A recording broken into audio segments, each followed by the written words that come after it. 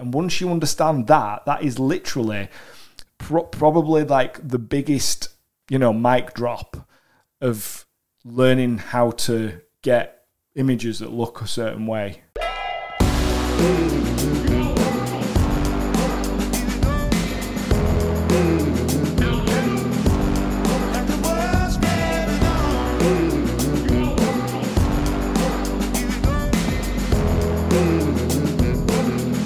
Now then, everyone, welcome to the Wedding Mavericks podcast with me, Lindsay, and Jules. This is a podcast for wedding videographers and photographers where we get to discuss all aspects of running a business, developing technical knowledge and skills, and pushing your creativity. Let's just spend a minute talking about this week, shall we? What we've been up to, what we've been doing. Well, the headline was it was our 15th wedding anniversary. So we've been styling it up, man. No, we haven't. No, we have not. So we've been I'd say we've been mildly celebrating, as in we've been acknowledging it. We're gonna go out tonight after this, aren't we? Yes. For the rarest of rare nights out. Yes. Like a proper night out. Like a proper night out to see a comedian at a gig and everything. Yeah. Usually the closest we get to a night out is working at a wedding together. And that's probably been the case since about 2018. Yeah. It's probably 2018 was probably the last time we actually properly went out anywhere together. Yeah. And that was probably someone's wedding do or something, wasn't it? Yeah. And because we feel we don't want to ask your mum to. Yeah, because she has the kids all the time. Yeah, for work, but when it's something that's a social occasion, we feel like we shouldn't really ask. But yes, so that's really nice. Yeah. And don't play it down. To be fair, don't let him make you think he's Mr. Cool or anything like that. Okay, we got ourselves some really nice, or rather, wrote some really nice things in one another's cards. And when I thought he was in here in the office working very hard all day on Tuesday, he was actually making me a lovely video for our anniversary. So, slideshow photos, should we just call it? Well, really nice. Just a lovely, little montage taking things back to their roots of your story studios. Oh my goodness, yeah. From our very first photograph together to everything in between. So that was really, really lovely, really nice treat. So yeah, don't be so modest and. No, I was just merely saying on our actual wedding anniversary, which was yesterday, we were it was just a normal day, wasn't it? Yes, it was just you were doing stuff. Way. You were doing stuff with the kids, and I was trying to do work, and then we had tea, and it was a normal tea, and blah blah blah. That's it. Yeah. Which our eldest daughter had her first sort of introductory day at high school yesterday. Yes, so that was a big one. Yeah, that was a big one, and we sort of lots changing this year. It is. It's a year of becoming real grown-ups. We've just been practicing for the past 20 years. Oh gosh, give our age away. Stop it. Okay. Yeah, we had a wedding last weekend, didn't we?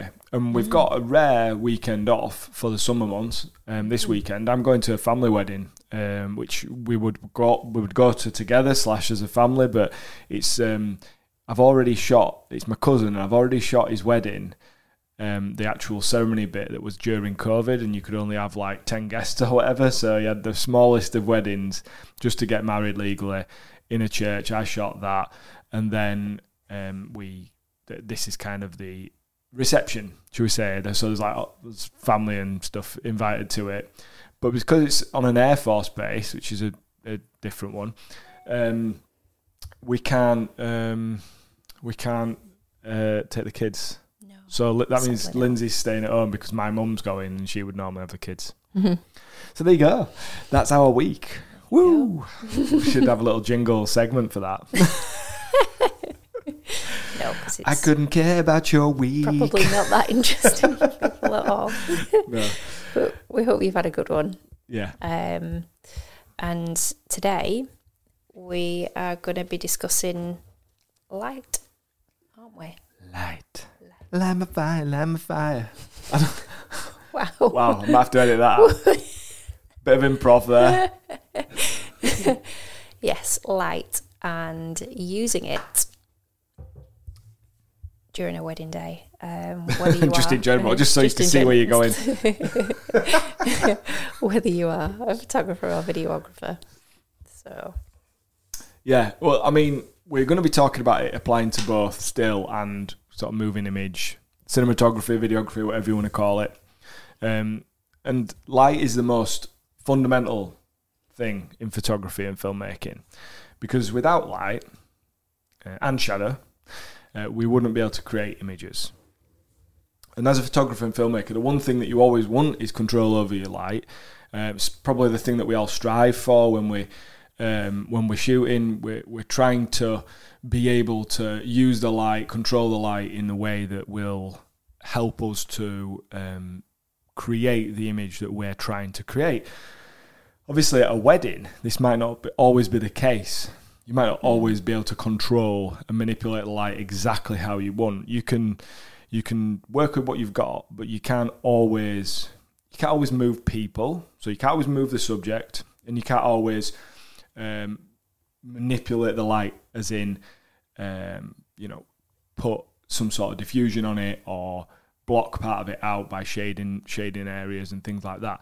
So it's kind of really important, probably more so than some other genres of filmmaking and photography, is that with weddings you really need to understand light so that you can adapt and work with what you've got to get the results that you want in different situations.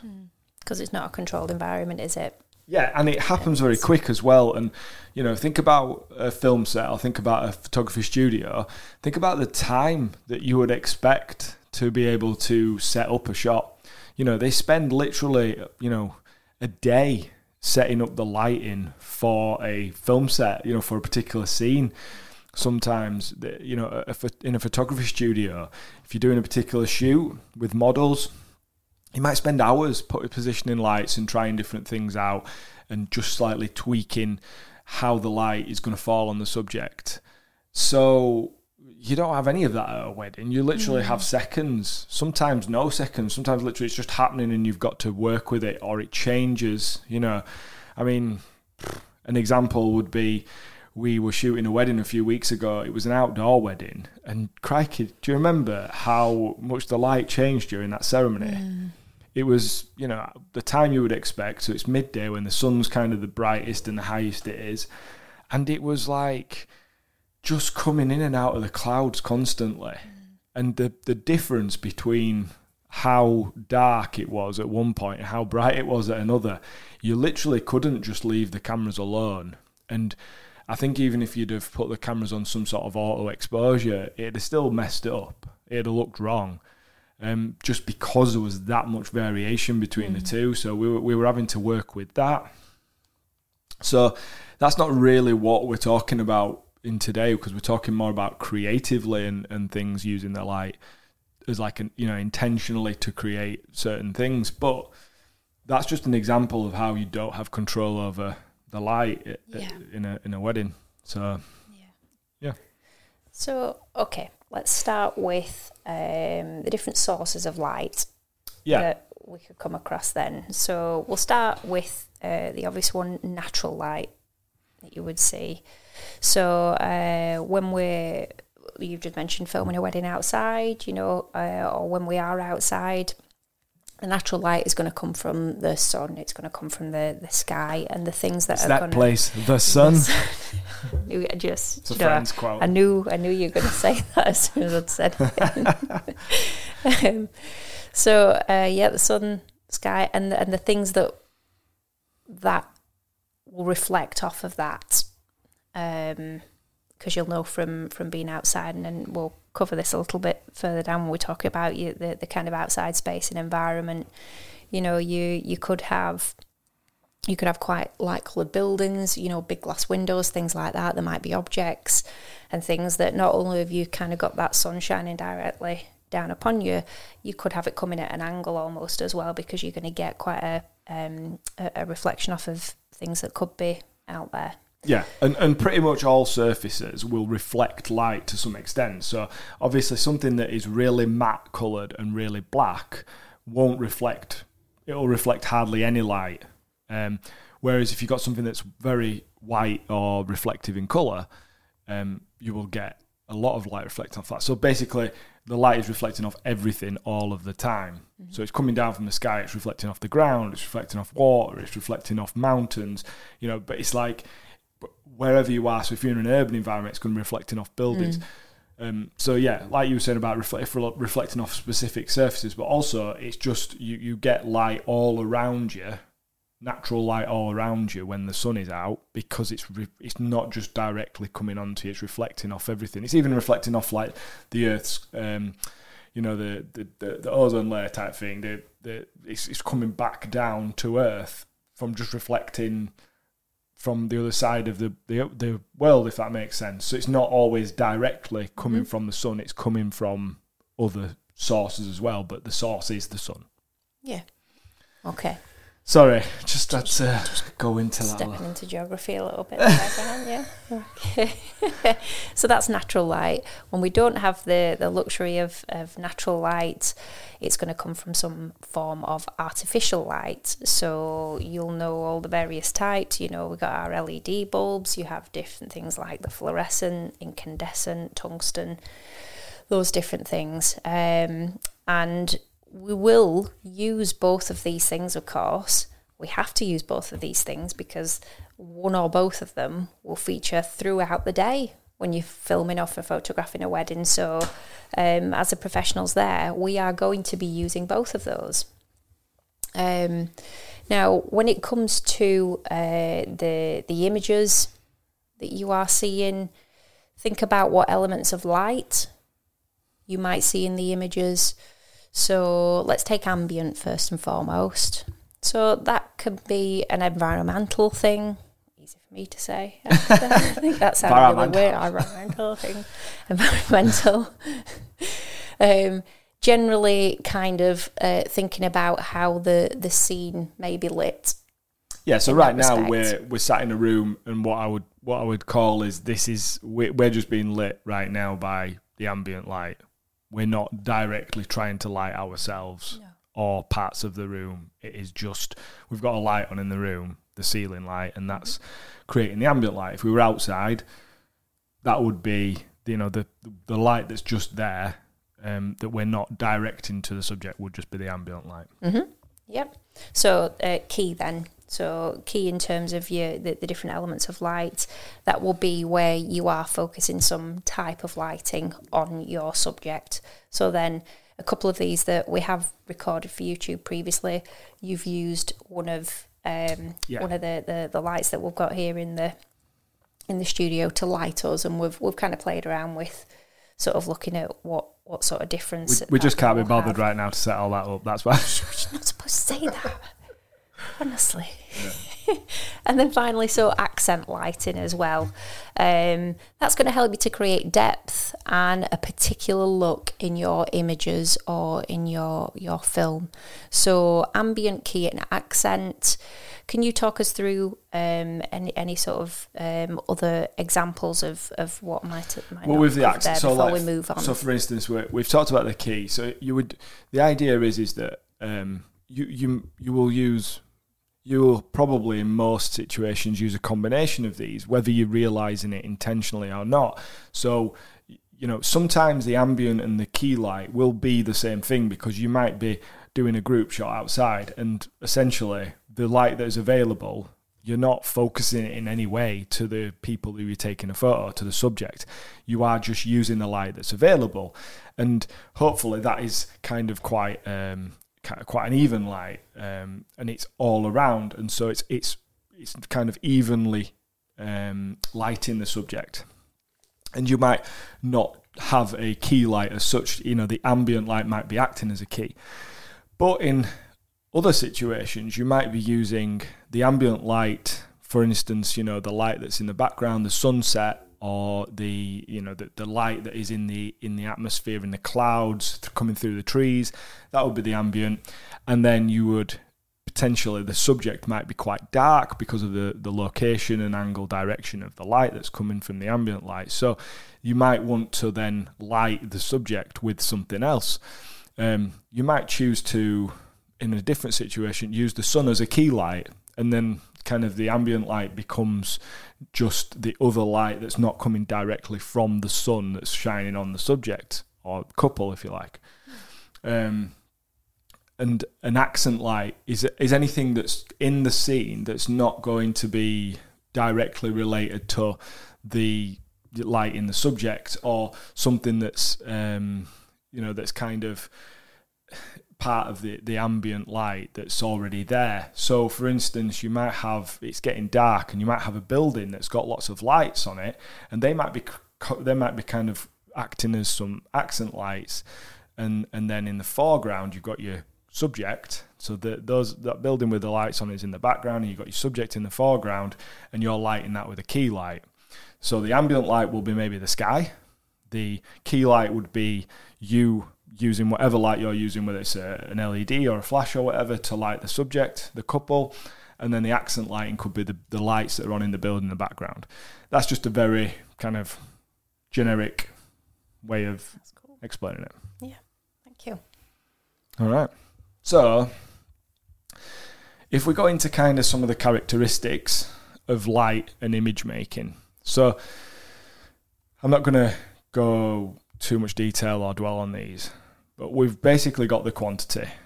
So the quantity of light, the amount of light, which will also could be referred to as the intensity or the brightness, and that is basically how much light, how powerful that light is. And that is going to affect your exposure when you're taking a picture or you are recording a clip for a film. So we're not going to talk about exposure as in how to expose and things like that, but that is essentially what we're talking about, the amount of light that's available. And you could measure that through a light meter or something like that, or you could use your eyes. There are also other things in cameras that can help you with what the quantity of light is. So things like a histogram, things like zebras, metering. So these tools help us to assess what the quantity of the light is on particular sort of surfaces or subjects. And this is how you're gonna use those tools, or you're gonna use your eye to decide how best to expose. We then got the quality of light. So this is going to be kind of the quality is going to be the kind of how if that light's shining, how much of it is shining. So how much of it is how are we going to cast shadows with that light? So how much of it is it shining on your subject, etc. How much of that light are we blocking out when we're looking at creating that image? So how much of it is in light and how much of it is in shadow? And there's things that can affect this, like the distance. So when we talk about quality of light, we're talking about the kind of two simple ways of putting it is hard light and soft light. So hard light would be usually a more focused light. It would be brighter typically. There would be harsh shadows, more contrast, and it's going to draw attention to specific parts of the photos. So specific parts of the photos will be in bright light, and specific parts of the photos will be in heavy shadow or some shadow. And that's essentially the basic way of explaining what hard light is. Soft light, on the other hand, is usually from a kind of larger source, so it's less focused. It's usually closer to the subject, although, when we're talking about close to the subject, if we're talking about the sun can still provide some soft light if it's not directly shining at something. So it doesn't necessarily have to be close to the subject, but I think if we're using artificial light, the typical rule of thumb is that the closer you put the light source to the subject, the softer that light will be, particularly if it's from a larger source. It's going to have less contrast. So soft light typically has less contrast. It's probably going to be more flattering because it's got softer shadows.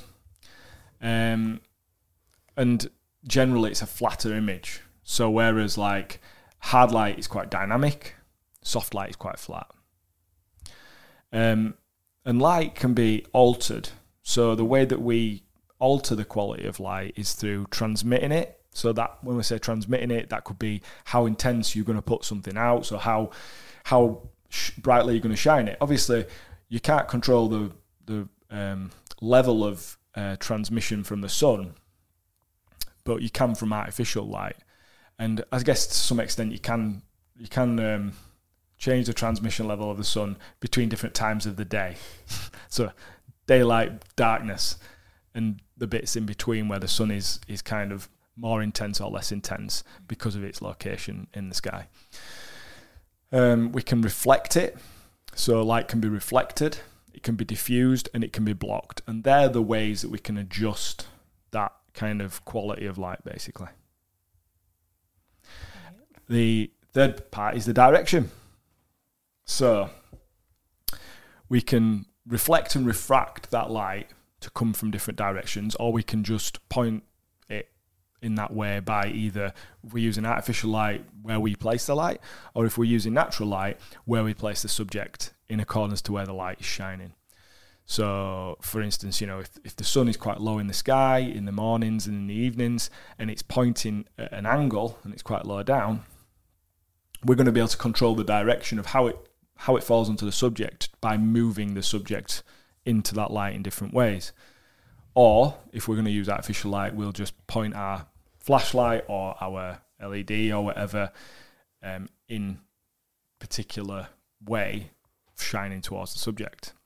And that's going to change all sorts of things, in terms of the where it casts shadows, and generally that is going to be one of the big things that controls the look of how the image is affected in terms of where the light falls, where the shadow falls, and we're going to go into that in a bit more detail when we're talking about it in relation to particular styles of image or particular moods and feelings that can create.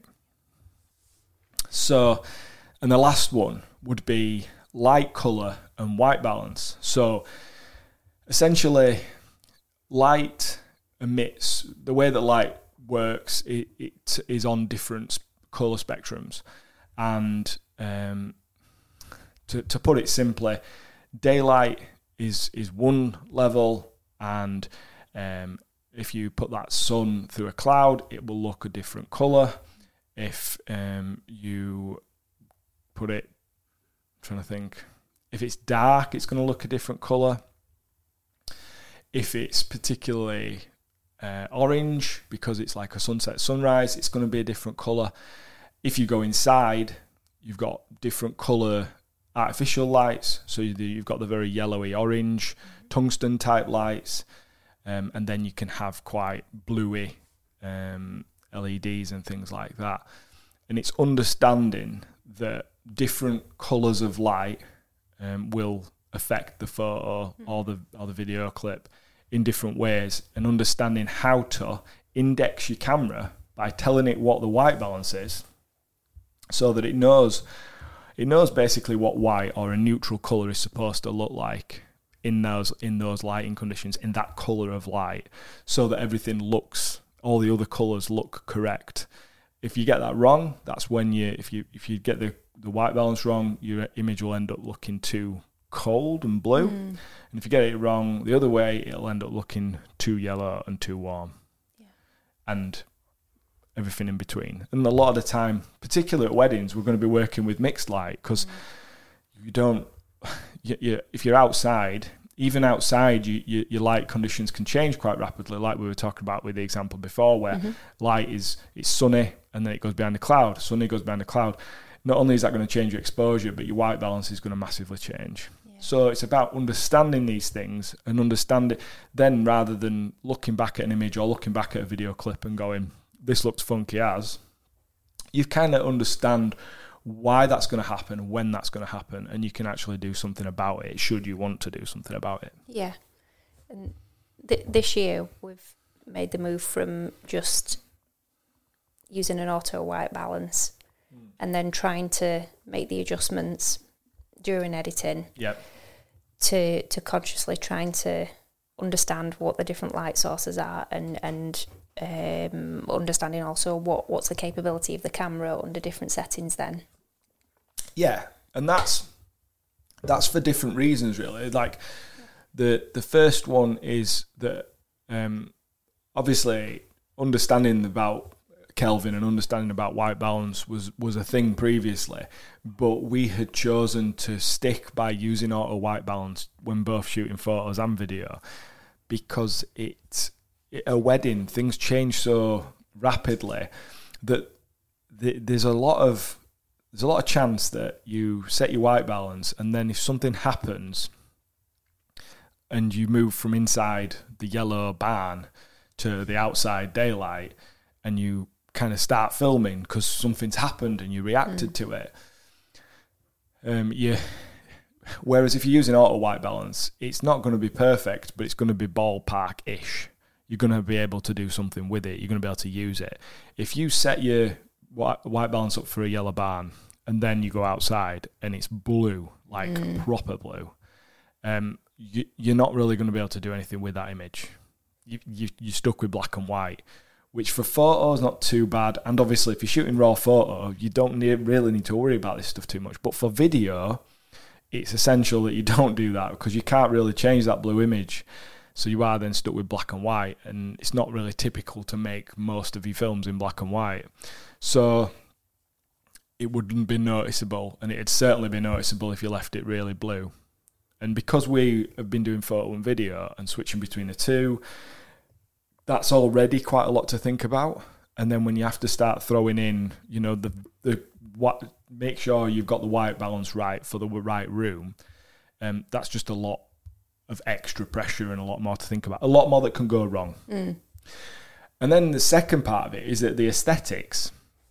So by changing the white balance, you can actually control the aesthetics a lot more than you can with auto white balance. Now, with photo, it doesn't matter, because with raw photo, you can change it very easily. You can manipulate the white balance in post. It's much harder to do with video, especially the sort of cameras that most of us are going to be shooting with. And it has got better. You can manipulate it more with the newer Sony cameras, the codecs that they're using. The colour is a lot easier to manipulate. There is more room to move it, but still not like enough if you went blue and yellow. But the other part of it is that it's just, you get that nice aesthetic. If you're looking for a particular look, you're wanting something that's quite warm, the camera will tend to... I've noticed that the cameras tend to be a bit too blue. They're a bit too cold for what we want it to look like. Particularly, like I say, it doesn't matter so much with photo, but it does with video. So we've gone to trying to use manual white balancing, or at least using the preset manual white balances in camera, so that we can maintain that kind of more warm tone to the images at the moment. Thank you. Okay, so let's stick with... so, sorry, I digressed us onto white balance there. But and I just talked about it for about 10 minutes. That's okay. So things like, let's have a look then at the factors that are going to affect, that are going to have an impact on the lighting then. So you've talked about then switching from one environment to the next, which is so typical, isn't it? Just constantly on a wedding day. So let's think about the location that you're in first and foremost.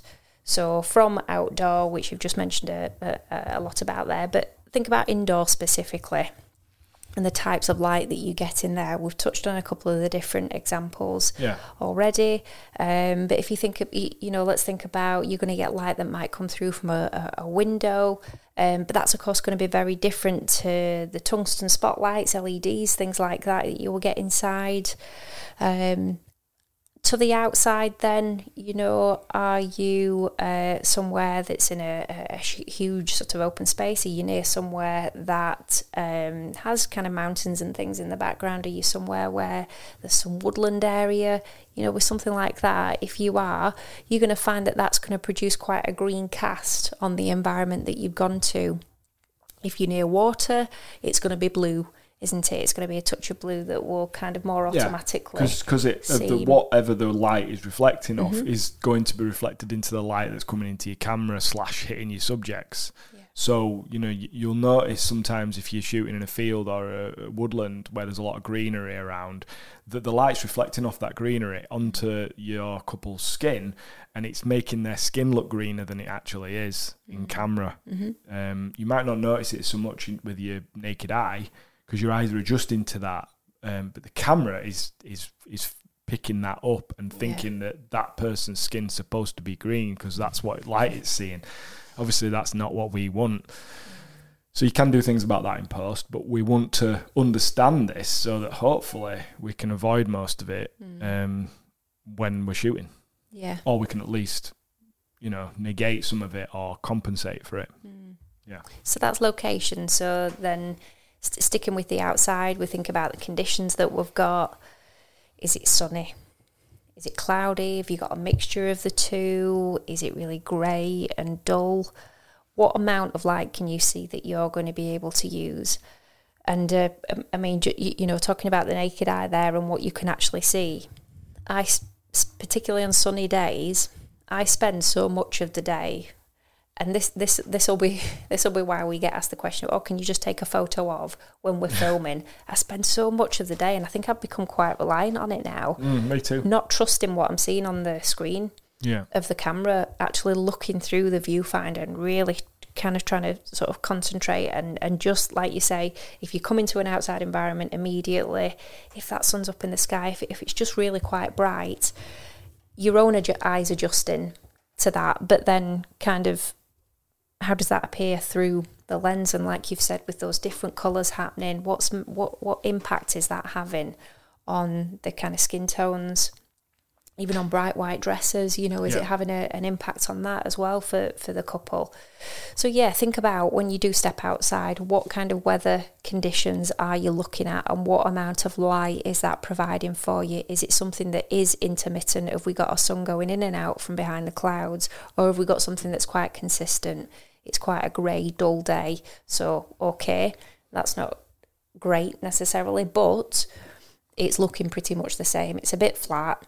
But it's looking sort of much the same. So, and that's hence why so many photographers, particularly, I wouldn't say it's the same for wedding filmmakers, because wedding filmmakers are usually looking for something that's more dynamic and interesting for their video clips. But photographers, they like cloudy days, flat light, because it makes it a lot more consistent and easy to shoot. You're not constantly like, well, this looks completely different to this. You can, especially when you're doing like the portraits and group shots, you can be quite, you can feel quite confident that things are going to look nice, and they're going to look, similar, because essentially the clouds are just diffusing this light. It looks very flattering on people. People are going to look good that day. If you've got a lot of sunlight, a lot of shadow kicking around, people might look a bit not the best. Yeah. So that's outside. What about your conditions indoors then? So let's think about a ceremony, or it could be a set of speeches. And again, let's think about the sunshine. And we've had this. Did you just go sunshine? I didn't mean to. If you're listening in another part of the country, that sounds like the Oasis from Liam Gallagher. Okay, let's think about the sunshine. You did it again. Not meaning to. Okay. I can think of a few weddings where so a civil at a location in Scotland at Balbirnie House, and then churches just where you get the sun shining through windows or maybe a glass ceiling or something like that, and it's only shining on either part of your couples, part of an individual, or part of the room. Yeah. And maybe it's coming in and out of the clouds quite often as well. Yeah. And I think of the one from up at Scotland where the sun was absolutely blazing through, and it really was. It made them look like angels almost. The bride and the groom, but the rest of. Well, have you noticed how the way I colour graded that film, everything was like bright and angelic? Yeah. Exactly because of that reason. Because of that. Yeah. So yeah, again, even inside, whether it's your ceremony, where it's the speeches, and you know, we all love it when the top table's right in front of the massive glass doors or windows that are directly behind them, and you've got all that light shining in from outside. And for video, particularly, you're trying really to sort of expose for that. So yeah, how do you manage this if you have changing conditions? So like you said, it's a lot easier when it's kind of something that's just consistent for that period of time that you can work quite easily with. And even if the conditions aren't changing, the whole kind of point of us talking about all this is, what if the conditions aren't changing, but that is just the condition, what you just described, with it coming through the window and they're really all backlit, but it's like so bright that you you'll have to blow the window out to get them in some kind of decent exposure, so that you can see the faces. But at the same time, that might not be the look that you're typically going for with your films or your photos, and so it's going to freak you out, isn't it? It's going to be like, well, how am I supposed to work with this? And it's understanding that, and then potentially understanding how you might adapt to that, that's going to help you to, you know, use the light in an intentional way. Sometimes there isn't an awful lot you can do. Sometimes you've got to adapt your style because of the lighting conditions. Just simple as that, really. Yeah. So a couple of other things then, in terms of things that can impact your lighting. We've looked at location and conditions so far. The subjects themselves. So let's take the couple whose wedding it is. What colours are you working with there in terms of the outfits that they're wearing, but also the skin tones and hair colour even. You know, I was looking at some photographs last week, but you know, it's a frequent thing whereby brides will have some fake tan applied for the wedding day to, or makeup. It could be makeup. Or could be makeup, absolutely. And in fact, that was something for us just on some corporate headshots that we were editing from last week. You know, not only do you have to consider what is the light doing for me here in terms of my couple, but the aesthetics there as well. What additional factors am I going to have to kind of think about and work with? Because if one person in the couple, so more often than not it's the bride, if they are wearing fake tan or they have quite a vibrant sort of colour scheme with the makeup, and then the person they get married to doesn't, well, you know, bloke could be pale, but and then there's such a contrast between those two skin tones that you've got to try and balance that, and especially when with what the light's doing. Yeah. So that's something as well, you know. So again, just get, as you're listening to this, thinking through in your own mind, you know, how do you manage this? What do you do then to be able to kind of make life easier for yourself, not just on the day, because you'll be thinking ahead to the editing stage, won't you? And you'll be thinking, okay, well, within my kind of toolkit, if you like, I know what I can do with that. That's okay. Here, I know what I can do with that. And I think, like you say, there are some aspects of things really that for a photographer, it will be easy to kind of manage that in post than it will when it comes to the film. Yeah. So, sorry. No, I thought you were going to say something. Sorry. Okay, and then finally, just other objects as well. What that might kind of, whether you're indoors or outdoors, again, what things are going to either block or reflect the light for you, and how is that going to have an impact on what your focus is that you might be photographing or filming? Yeah. And then the last one is the mood or style.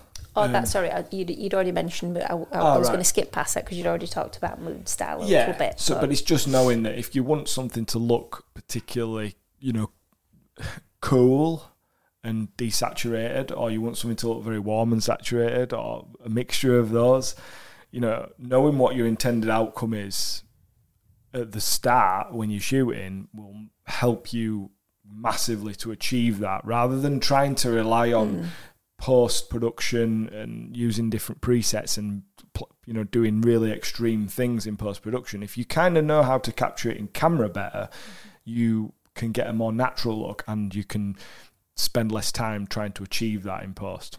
So that's... I think as well that with an element of that, if you completely understand what your mood and style is, I think that for some people that might be a point of discussion with the couples before the day. Yeah. That, you know, let's take a summer wedding in August. You know, it might be that you talk about the fact that, well, if we're faced with really, really bright sunny conditions, but really you've come to me because you know that the mood and the style of my photographs is this. It might be that I become a little bit more, you know, I try to kind of manage that a little bit more than maybe, you know, I would normally. At completely different times of the day to what you're expecting. Yeah. Just because that's what will complement the style that you've hired me for. Yeah. Maybe it's about adapting styles because of the conditions at certain times of the day or whatever. It could be that you just show on your website and Instagram, whatever, show certain photos that you want, but you still shoot those other things. They just look completely different to the things that you're kind of trying to get booked for.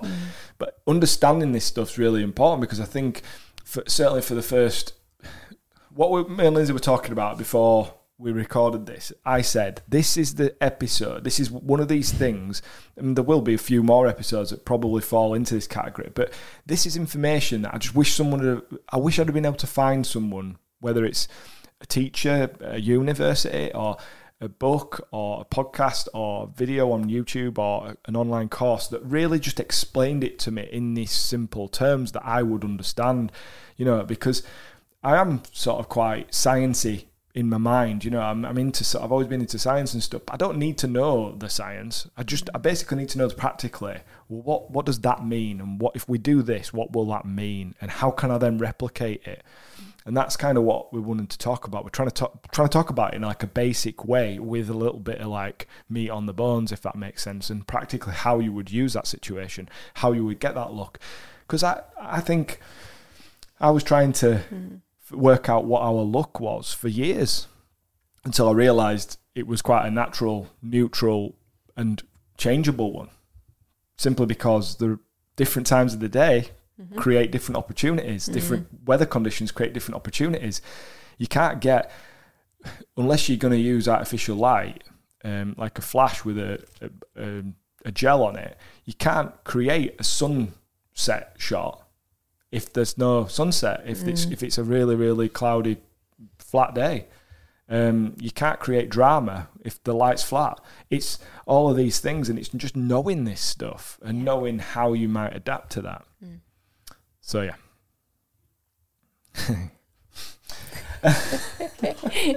Sorry, no, I like it. I like it. You've got lots to give on this, and it's good because it's because I didn't always understand this stuff, especially for the first couple of years of doing this. I didn't understand this stuff. Yeah, but I like this because it's coming from experience.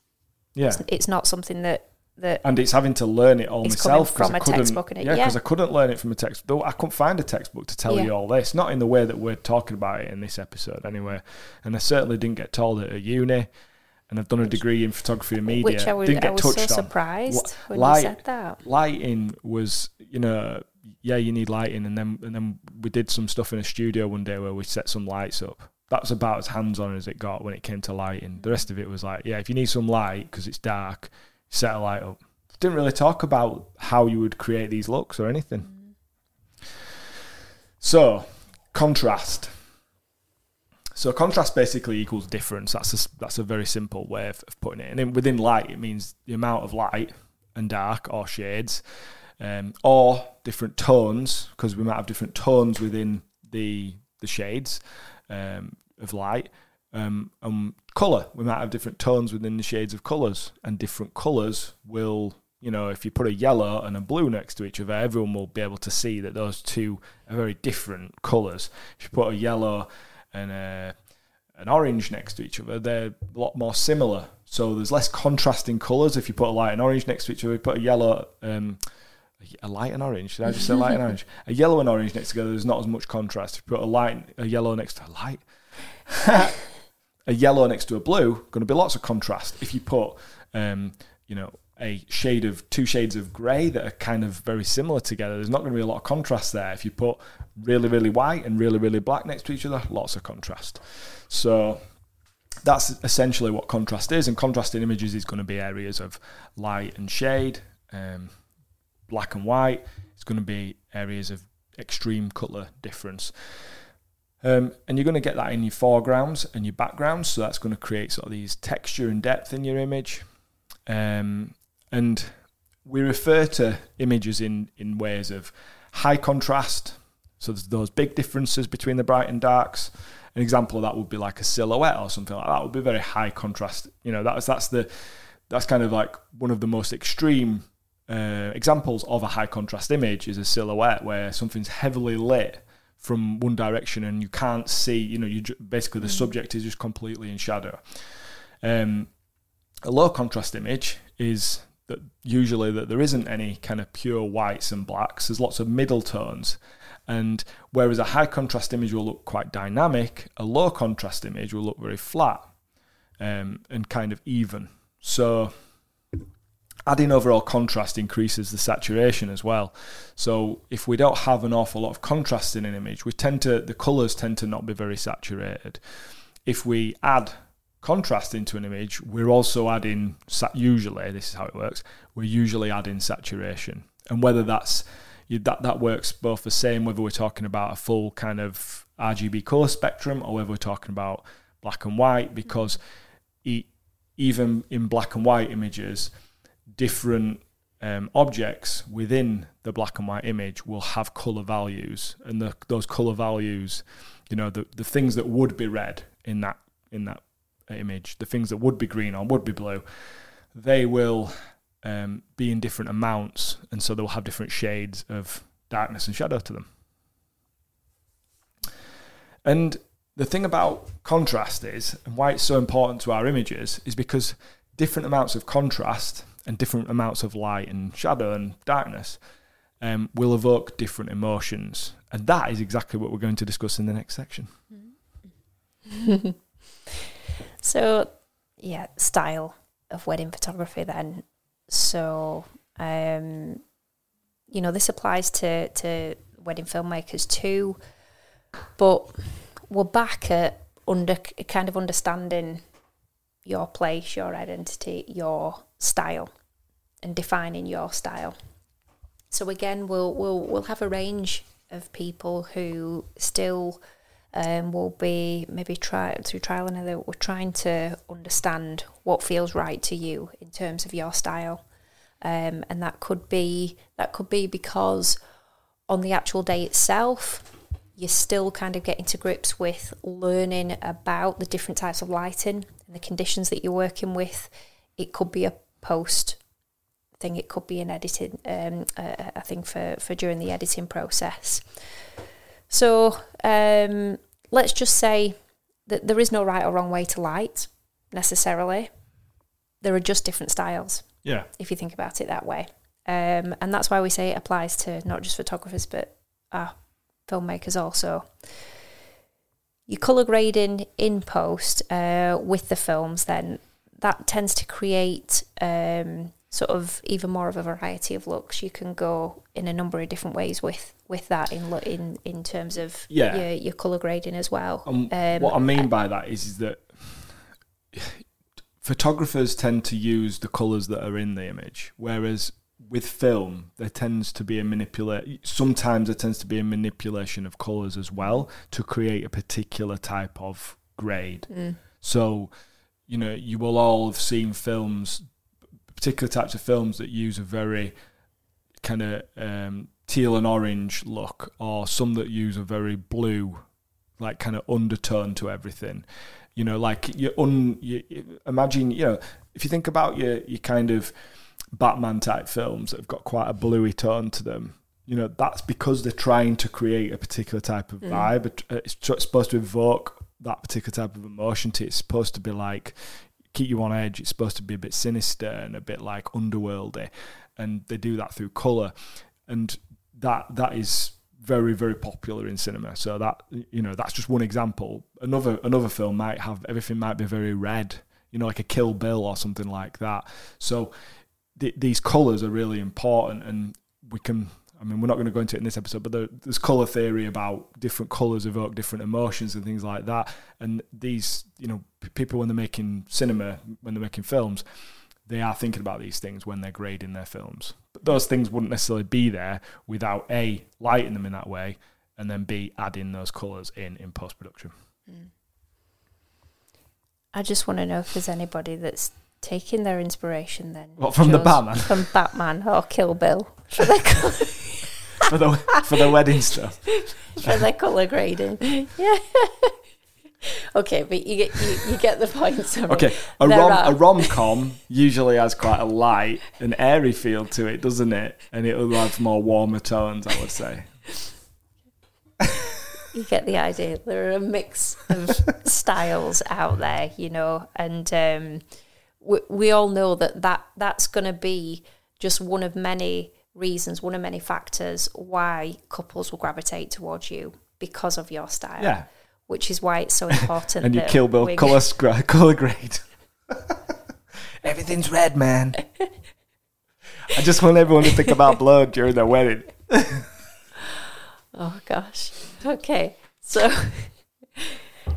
it's good to understand the kind of style that you enjoy creating for your couples, and just to be aware of how you can use light to be able to complement that. Awesome. Okay, so we'll go through some styles. Now, these are mainly... You would use these terms probably more to describe photography, wedding photography styles, rather than wedding videography styles. But it actually does, they're the same. They fall into the same. There'll be people out there that shoot video, and they will be shooting in one or these styles, because that's what they kind of gravitate towards. So they are interchangeable with photo and video. It's just that these terms are more used when describing photography. And that's probably as well because wedding photography is like a thing. It's like a really established industry. It's always been there. Whereas wedding filmmaking, as we know it today, is still an evolving and emerging profession, and kind of the styles and things don't get talked about in the same way. So we'll start off with the styles, classic and traditional.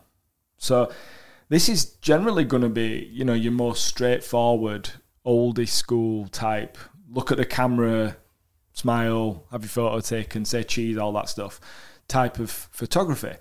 And it's typically going to be using a more technically correct and softer style, more balanced lighting techniques, because you're just wanting something that looks... And I don't mean this in a negative way when I say plain, but that is essentially what wedding photography historically was. It was like, hey, you've got married, you've got all your friends and family together. Look at the camera and let's take a photo. It's very much kind of like going back to the origins of photography, where people used to sit down, and the shutter speed used to be so slow that they used to have to sit there for a minute or something to have the photo taken and not move. And obviously they don't have to do that now, but that's kind of where photography started in terms of taking pictures of people and portraits and things. And I'd say that over the decades, that became the traditional the classical style of wedding photography. And it's still there, and some people still do that, and some people still are into that, and they're still hiring that person. And so you want that to be technically correct. So whether you're using natural light or artificial light, you're going to want the subject to be as just evenly lit as possible. So that's kind of the approach that you would take. You would try and create, whether you've got ambient light or whether you're going to need to use light, you're going to set them up. And so if, for instance, you were setting a flash up because I remember our wedding photos, so quite apt. Yeah? Do you remember? Just looking at it was today. So we should have been outside, but it wasn't a nice day. Thanks, June. It rained, and we ended up, we were in this beautiful location that we thought we were going to have some great photos outside, and we ended up having to do them in this dingy library. And from what I remember at the time, the guy set up 2 stands, both on with like umbrellas, like you would in a studio. And that's how he took the photos in the library. And the photos are very evenly lit. They're the typical classical traditional style of wedding photos. There's nothing about them that kind of pops. It's just everybody looks just nice. And that's how that's achieved, by setting up two umbrellas like you would in a studio and getting this really nice, perfect, evenly lit. That's exactly what we did when we did those corporate headshots the other day, because we were doing it with people that they weren't looking for anything that was edgy or arty or, showed personality. They basically wanted nice photos for their website. So the way to go with that was to set up 2 softboxes at each side and light them evenly, so that there was very little shadow there, so that they would look as nice as possible. And we weren't trying to create something that looked that had a particular style to it. So that's kind of how you would achieve that. And outside, you would just basically look for probably an area of neutral light, like a shaded area or something like that. So editorial, same sort of thing. Obviously, there are different takes on this, and by the way, all of these different styles that we're talking about, they can all kind of like merge into each other in different ways.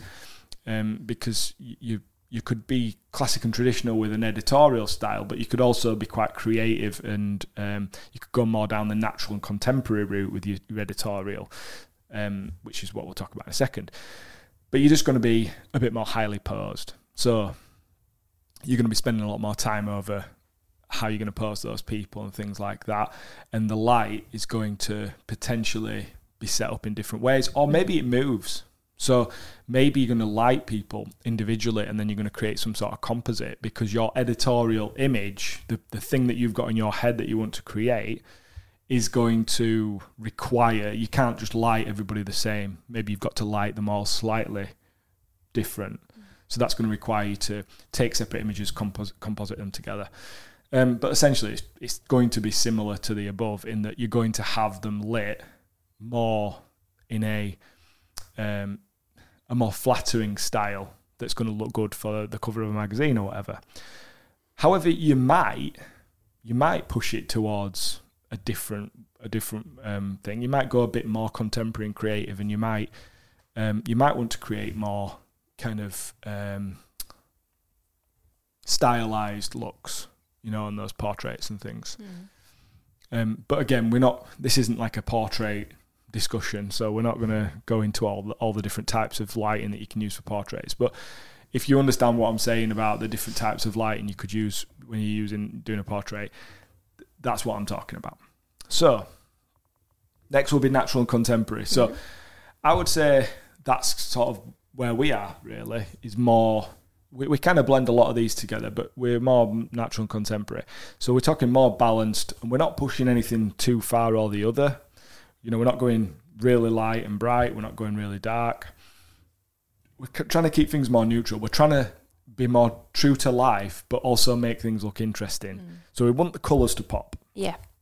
We want there to be some contrast in the image, and we want there to be some areas of, brighter areas and darker areas, because it makes it look more interesting and more eye-catching.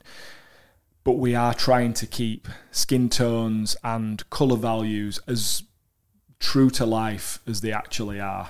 So we're not trying to manipulate them too much. We're not trying to light things too bright, and we're not trying to light things too dark.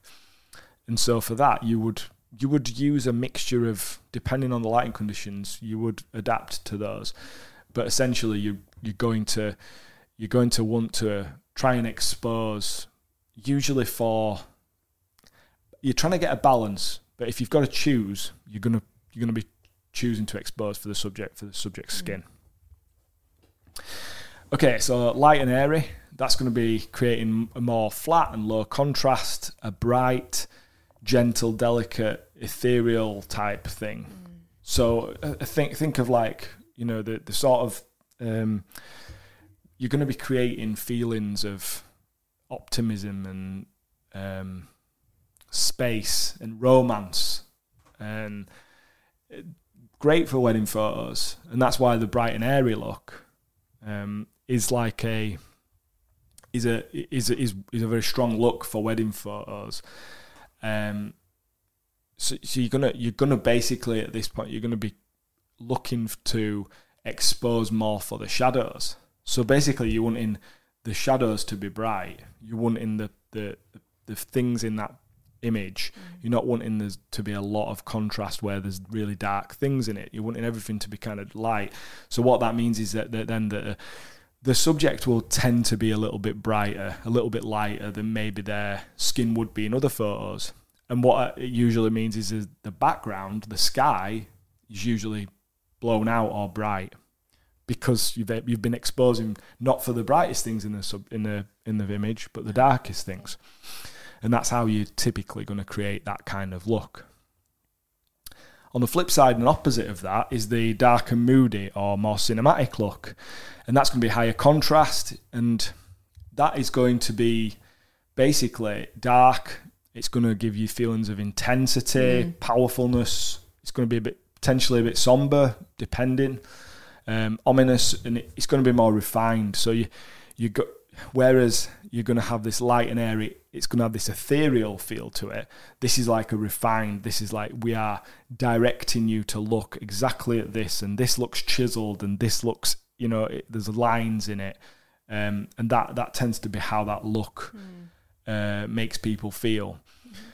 And that's kind of another look that you could go to. And obviously those two are the total opposite ends of the spectrum. Whereas, the first three we talked about are more middle of the road. Those two are, opposite ends of the spectrum.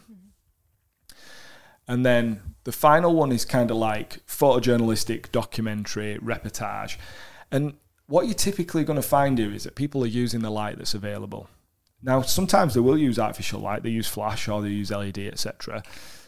That is mostly going to happen when it's dark, when they need to, basically. They're not going to just, pull the flash out because they're wanting to create a particular look. They're going to usually use artificial light just because it's got too dark and there isn't enough light.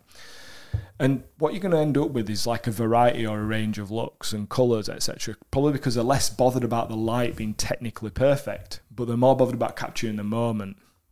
So some images might look quite flat because that was what the conditions were. That there was not an awful lot of contrast in the light and stuff. And others might be really contrasty. And it kind of blends these multiple styles together. But tend to be, overall, I would say, I think photojournalistic documentary reportage styles tend to be more contrasty anyway. But I think that a lot of that is done in post because you're not always using the light in the most favourable way. So you're trying to bring a bit more out of the image in the post-production. That doesn't mean you're not using light. If the light is great, but because you're just capturing what's there, technically, if you're doing that correctly, if you're doing that style true to what it is, you aren't ever asking the subject to stand here and turn this way. No. So you won't be able to always... You will basically... I want to photograph that, and it's not in the light. So how can I best make the best of that, basically? And a lot of the time you'll be with that sort of style as well. You'll be juxtaposing sort of the bright and dark, high contrasty scenes. So they'll tend to be because they'll just the light will, because sun could be just shining wherever it's shining, and it could be kind of like getting blocked by something, and half of someone's face could be in shadow and half of it could be in light. So you end up with these really punchy and dramatic, vibrant and loud, fun photos, and that's why that when I love kind of documentary style photos, and I would say that we use an element of that in our work, but not all the time. And I love it because it's so punchy usually. Yeah. So within each genre, there might be some shifts in colour balance. So we talked about white balance, we talked about colour. And that might, those shifts in the colour might be, so like you might have somebody who sways, they shoot a particular style, but one might sway towards kind of the more cold and desaturated style. And some might go towards the more warm and earthy tones type style. And that is going to depend more on the like aesthetic of style, desire of the photographer. And it's going to make those styles, whether it's dark and moody, light and airy, or, photojournalistic, it's going to make them more pronounced. It's going to give that kind of signature look, if you like, how warm or cold somebody wants to do that particular type of image. And that's usually the kind of final thing of how you can tell someone's image from another person's. Do you know what I mean? Because the way that they've manipulated those colours, you can kind of just, sometimes it's down to the way they've shot it and composed it, because lighting isn't everything, but sometimes it can be because of the kind of colour grade, if you like, that they've used. So yeah. I'm enjoying this. Because I ain't come up for air, I've just talked. So good. Another thing to sort of mention is like creative photos, where you might be using something like off-camera flash. So they tend to really contrast the colour balance of elements in the photo, because that's how you're going to make something that looks really like eye-catching and wow. So for instance, if you're going to use off-camera flash, you are introducing light in a direct, you're using directional light, using intensity of light, and you're also using it as like a key light, potentially to light your subject or something.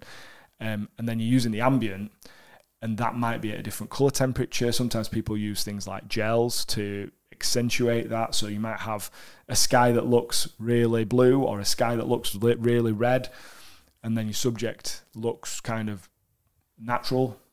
And then there might be other accent lights or other ambient light in there that makes it all look a bit like, whoa, what's going on here? There's like a really yellow light there and a really red light there and a really blue light there, and that doesn't look normal to my eyes. My eyes didn't see it like that. And that's kind of, it's like seeing what you can create through introducing different colours and intensities of light in different areas of the frame. So it's all about adapting your style and using the light intentionally. That's what we've been talking about. And it all links to the why. So last week we were talking about the why as a photographer, what you're trying to achieve.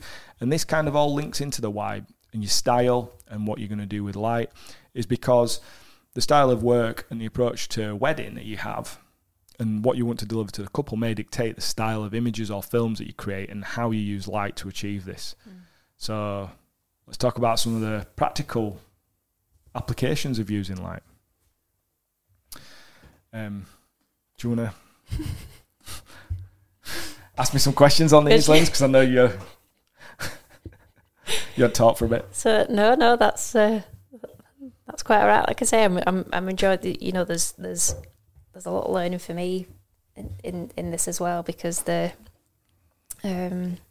more technical, the science behind how we manage to achieve what we do through the camera, whether it's the photo or the film, is definitely down to, you talked about me being quite instinctive at what I do, and I think sometimes because the kind of without realizing it, that there's a lot of kind of technical in here and like the science behind it, like I say, and I think I'd have to hold my hands up and say that I don't always kind of, I guess, or haven't always understood neither have I, Lindsay. Neither have I, and that's the whole point. And so, yeah, definitely, there's an instinctive sort of thing there. I think if you understand your kit, the camera that you're using, whether it is for the photo or for the film, and if you kind of understand your settings and sort of what you can sort of work with about light, when it comes to the lighting that you are working with, pairing those two together. So kind of almost, you've got one eye on the light, as it were, but one eye on your subject, on your environment, on the location that you're in, and kind of sort of bringing all that together. So for the kind of, what we're moving on to is the kind of practical application of this. So everything that we've sort of talked through, how do we put that into? Yeah, but to go on practice. To just to talk about what you just said about it being instinctive, that is how it is for that's what happened, because I didn't find anything that explained any of this stuff to me in a way that was digestible.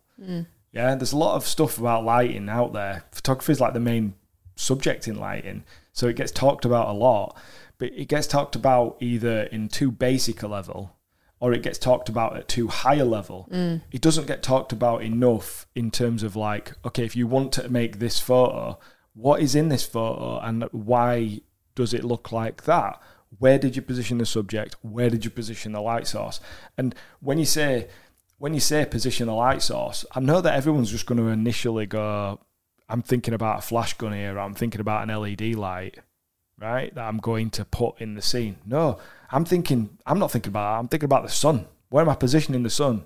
I can't move the sun, but I can move the subject, right? And once you understand that is literally probably like the biggest, mic drop of learning how to get images that look a certain way, is knowing where to put people in order to make that photo look a certain way. Yeah. And obviously if you're doing photojournalistic or documentary type stuff, you're not going to move the subject. So you're going to look for the light, and then you're going to look at where the people are, and you're going to look for the angle at which you're going to try and take that image, or wait for that image to, come into play.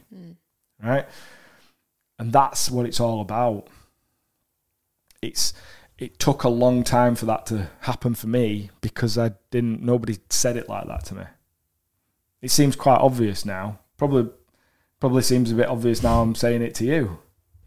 Okay, so that's what we've covered up to this point in terms of lighting and its use as like in an intentional way to create the styles and stuff that you want.